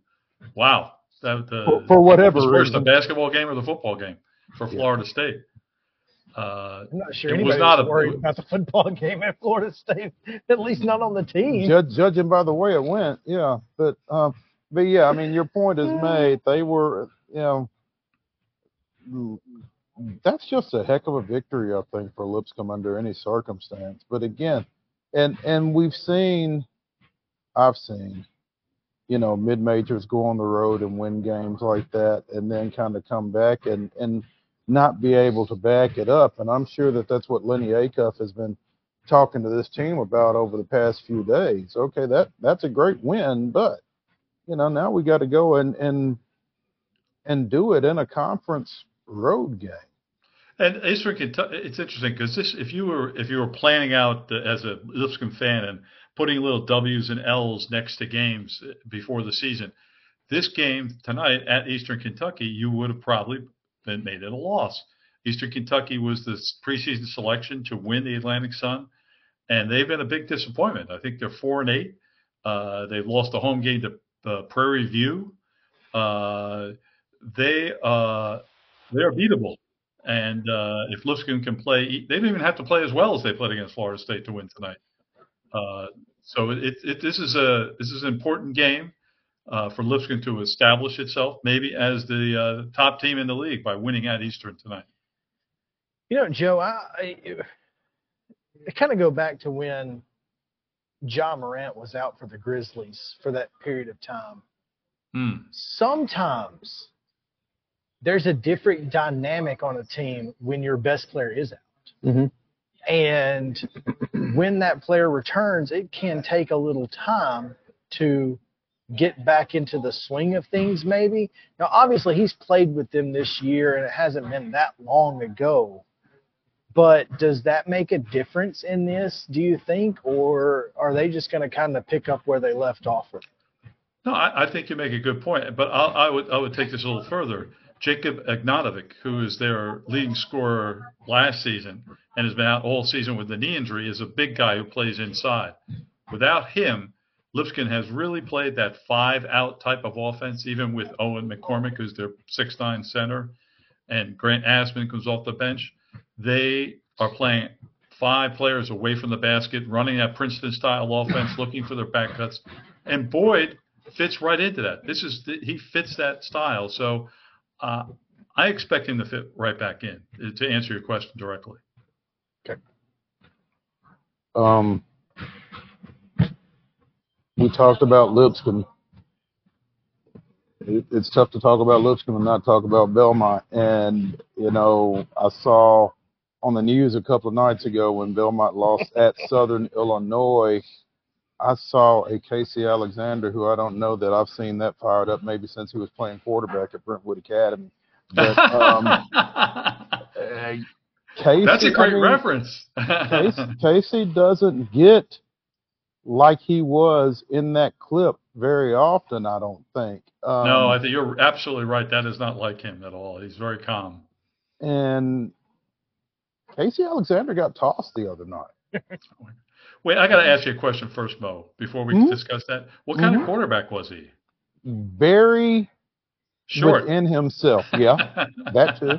Yeah, he was a very short quarterback, but I tell you what, he gritty, gutty, did what had to be done to win, knew his strengths, knew his weaknesses. I mean, he played quarterback like he coaches, I think. I think Casey would love to play for Casey, probably. So, but really enjoyed watching him at the high school level, both in football and basketball, actually. So his ejection, it is so the game was definitely called. The officials, and he can't say this specifically because he'll get fined or. It was definitely called. How can I say this? In the style that Southern Illinois would like.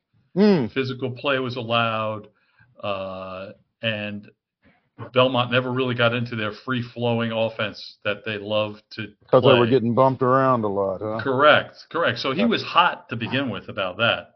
And then there was a travel call on Malik Dia that, they never showed the replay, but, it wasn't like one of those where you said, oh, that's traveling. They blew the whistle and they called it. Maybe it could have been if we'd seen a replay. And it wiped off a basket, didn't it? It did. Okay. And as the ref who called it is coming back up court, he runs right by Casey. And Casey just starts screaming at him. And that was it. I mean, he just turned around and went 1, 2, gone, like that. It would happen so quickly. And then Casey really lost it after that. And he didn't leave quietly or quickly. He continued to got his money's worth. There you go. Yes, he continued to yell at the officials, and he had to walk across the court to leave. And at some point, even though he was on the court leaving, he was walking backwards. He's still yelling. And another thing. And then slowly a security guard walks into this camera, like they're going to have to escort him off. And then he turned around and walked off. So they didn't really need the security guard, but it was amusing to see the security guard. I immediately texted Greg Sage, the great PR guy over at Belmont, and he can't answer me right away because he's doing the color. He's the analyst on the radio broadcast. And but he did text me later. It's the first ejection in Casey's career. Wow. Well, it looked like he did get his money's worth, I tell you. And you talk about that slow walk across the court and off the court. I covered a Vanderbilt Arkansas game years and years and more years ago, Joe, when Nolan Richardson was at Arkansas and he got tossed at Vanderbilt. And I don't remember how it was, but he had to walk the length of the court to get off the court to get to Arkansas's dressing area after the game, and it was like glorious. He had gotten thrown out, but he walked off like he won. The benches were on the inline anyway. Yeah, but I can't remember where it must have been. Arkansas must have been dressing. Well, clearly that wouldn't be true. That wouldn't be true now. The visiting team, he could just go right down the steps. Yeah. That's why I was confused. But it was fantastic. He had his boots on, and it was fantastic. But Joe Sullivan of NashvilleHoops.blog joining us here on Main Street Sports today, presented by Mid Tennessee Bone and Joint, talking a little local hoops. How does Belmont bounce back from that 73-63 loss up at Southern Illinois? They played a night against Illinois State. Is that right? No, that's not right. Their next game is Sunday. Drake. Oh, Drake. Okay. Drake. The winner. So they're playing Drake at home. Okay. On Sunday at 2:00. I'm sorry, Joe. We're reading men's and women's schedules in the rundown, and so I get confused. They played Drake, and you said that was going to be a ball game worth watching. Absolutely, and it is so. Tucker DeVries, the star of Drake, is on the NBA radar. I checked with Greg Sage earlier this week. There are 18 NBA scouts that are going to be at the game, and so they're there to see him. And this conflicts with the final Titans game of the year, so I don't know what people are going to do. But if you're a basketball fan, I don't want to be a PR guy, but I'm very excited about going to see DeVries play in person. He didn't play in Nashville last year; he was hurt. And also, it's an important game for Belmont. Drake was the preseason pick to win the league. Right now, we'd say they're probably the second best team in the league. Indiana State looks like the best team. But this is a really important game for Belmont on Sunday. They need to win this home game against Drake to establish themselves as one of the top teams in the league. And so one thing that came up Tuesday night, for Belmont is Jacoby Gillespie, their point guard, their outstanding point guard. His left hand, it's non-shooting hand, but was wrapped and they confirmed to me that there was an injury. They weren't specific about what it was, and he's day to day. He played with an injury against Southern Illinois, and was not at his best offensively. I mean, he only had 6 points, and he's an important offensive player for them. Defensively, he played well because he guarded Xavier Johnson, who I guess right now might be the second leading scorer in the nation, and Belmont held him under his average. They really made him earn what he got. Joe, you talked last week about not knowing much in the way of Little Rock and not being able to kind of get a read on them.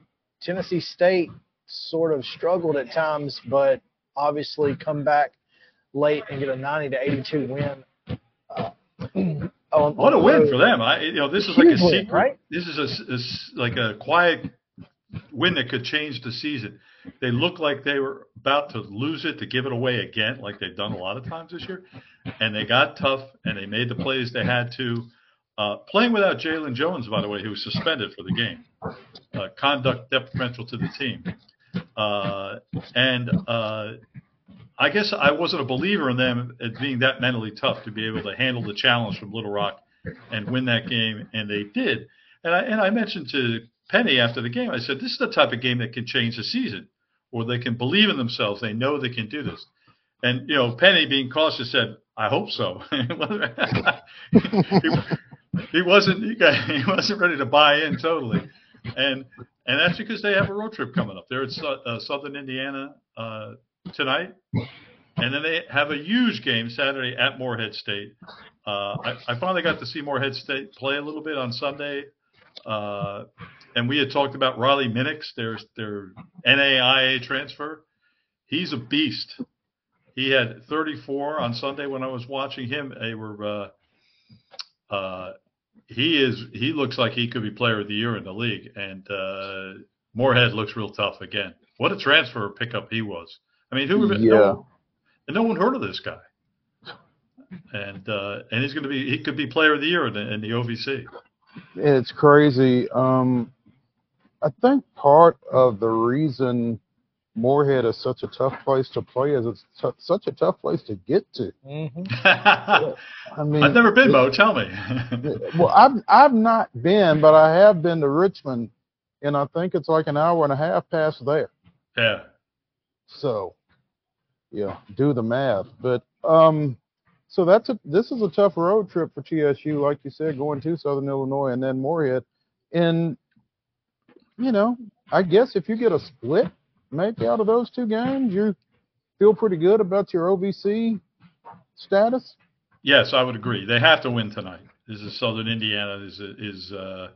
They did win. Southern Indiana beat. Oh boy, if I mess this up, Lindenwood on Sunday, but they're beatable. It was only their fourth or fifth win of the year. I mean, Tennessee State, Jalen Jones, hopefully back, should win this game tonight, and then we'll see. I would think Morehead's. It's going to be very tough to beat Morehead. I'm not sure what they're going to do with this Minix guy.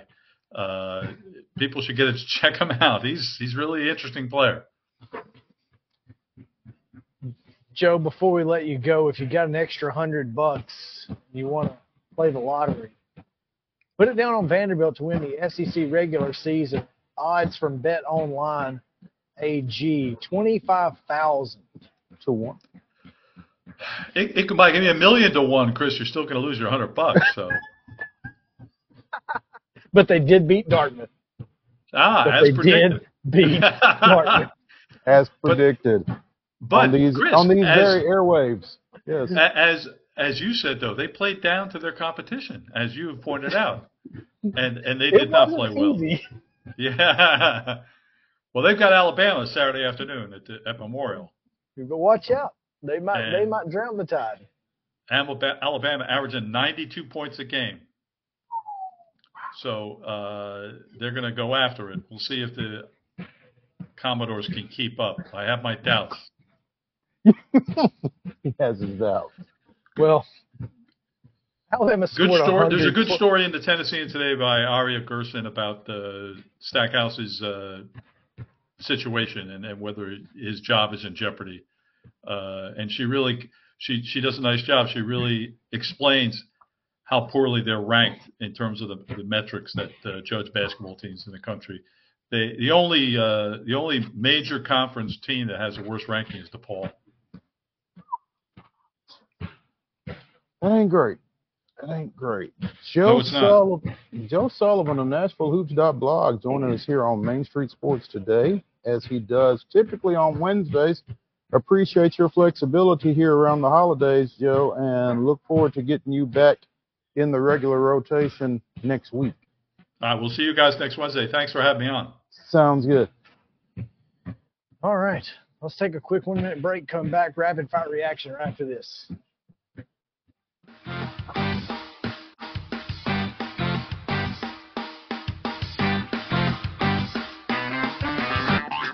This is Chris Yao with Main Street Sports Today. Every show, Mo Patton and I welcome friends from all across the sports landscape, from high school coaches and reporters to national, college, and pro sports personalities. You never know who might stop by for a chat.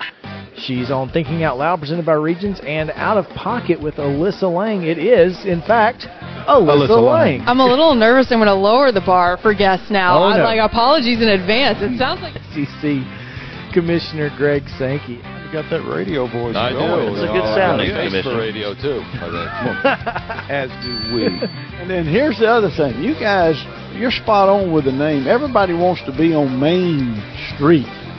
Everybody wants to be on Main Street. So, And we reach every main street in Middle Tennessee, Coach? yeah, that's it. So Perfect. when you are on Main Street and you are moving, You got to love it. like you're moving, I was impressed. I'm glad someone...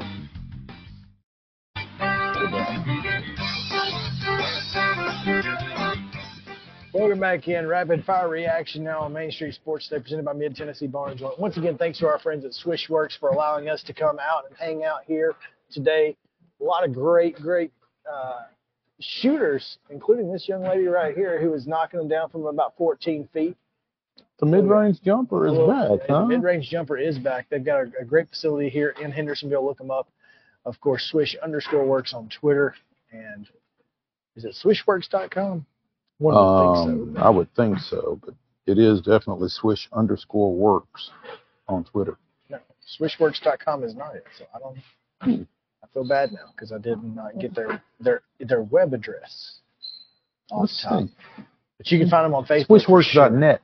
.net. All right. .net. Swishworks.net. Go check them out. Download the app.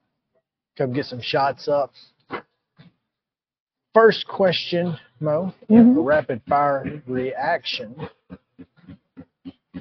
Want to give a shout out to Hank Brown for his performance in the Music City Bowl, former Lipscomb Academy signal caller, coming back home, and had a pretty good day, which, you know, for Auburn on Saturday, Pretty good being relative, Not huh? many people did. So you got to give him credit. Pretty solid outing from him. So just want to give him a shout out. Number 2, mentioned earlier, Quinshon Judkins and Caden Salter are in the portal. And with varying degrees of surprise attached to each of those. Not terribly surprised Caden Salter is looking at making a move. No. Would not have expected Quinshon Judkins to be leaving the juggernaut that is Ole Miss football all of a sudden. Okay, but we heard at SEC Media Days about Quinshon Judkins being wooed by suitors. Now that Ole Miss is paying these other players, what does Quinshon get? Did he go and say, hey, I know what you're paying Walter Nolan, and I need to get paid what Walter Nolan's getting paid? Well, and I would think that Lane Kiffin would be smart enough to have known that. And yet, he's in the transfer portal. Well, just because he's in the transfer portal doesn't mean he's transferred.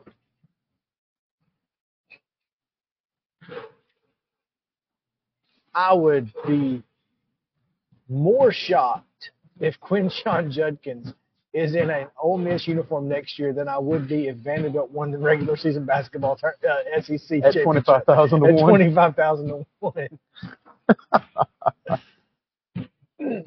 I'm just saying. I don't know why. Thing. I don't know why if Ole Miss is paying all those other folks Why you wouldn't pay him? why you wouldn't pay him. Yes. I agree. I agree. But clearly, because those guys have done it somewhere else. Clearly, there's a problem. The first running back in the Southeastern Conference since Herschel Walker to rush for 15 touchdowns in consecutive seasons. That's unprecedented company right there. Well, I mean, how long has it been since Herschel Walker was at Georgia? 42 years. So I mean, it ain't unprecedented, but it's unprecedented company. Is what, I mean, Herschel and you? Yeah. Nobody's been there since you. And anytime you and Herschel Walker are in the same conversation when it relates to Southeastern Conference football. And the word only? Mm-hmm. It's pretty impressive. No, and so that's why I don't understand why you wouldn't pay him, but they clearly aren't. Because if they were, he wouldn't be in the portal. Yet. He had to go to them and say, this is what it's going to take. Right? And maybe they said, let us get back to you. Try your luck elsewhere. And maybe he said, well, maybe this will help you get back to me a little quicker. Quinshon Judkins is not going to play for Ole Miss. Well, where's he going to play? There are 132 other schools who would take him. Oh, absolutely. 132. Now, here's the thing. There's 132 schools that would take him. How many schools can pay him more than Ole Miss? Well, and correct me if I'm wrong, because I may be wrong here. Mm-hmm. In order to transfer to an SEC school, didn't he already need to be in the portal before the December signing period? I don't know. I think there's a timeline. I don't know where the time stops. Yeah, good question. So it may be 120 schools or 118 schools that have the ability to sign Quinshon Judkins. Yeah, 132 minus 15, 117, yeah. So, I mean, there may not be, I don't know. I don't know. But this is an interesting situation. Now, Caden Salter, we know that he wants to play in the Southeastern Conference. He signed with Tennessee out of high school. And, he's played for Hugh Freeze. I almost said Hank Freeze because I was thinking of Hank Brown. No, Hugh Freeze. He's played for Hugh Freeze at Liberty. You asked the question, does he end up at Auburn? I think it would be really hard for Auburn to say no if Caden Salter wants to play. How does that work? Well, you went and got Peyton Thorne last year. Pushed Robbie Ashford out. Thorne didn't work out. Hank Brown comes in. Knew he was a transfer, but he knew he wasn't going to be playing for the number one spot. Now he is. He played well in the bowl game. And you're going to bring in another guy?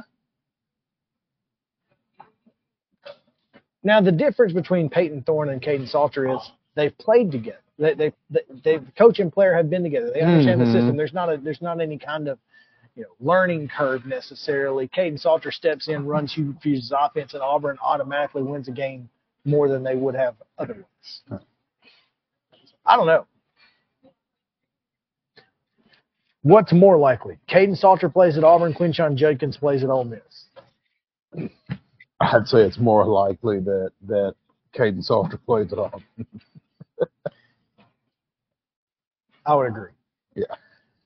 But I am fascinated by this Quinshon Judkins situation. I am too. I'm really excited to see where he ends up. I think it's going to be a talking point until he gets there.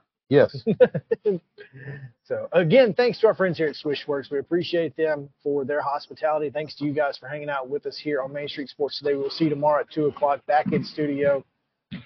Until then, be safe. We'll see you later.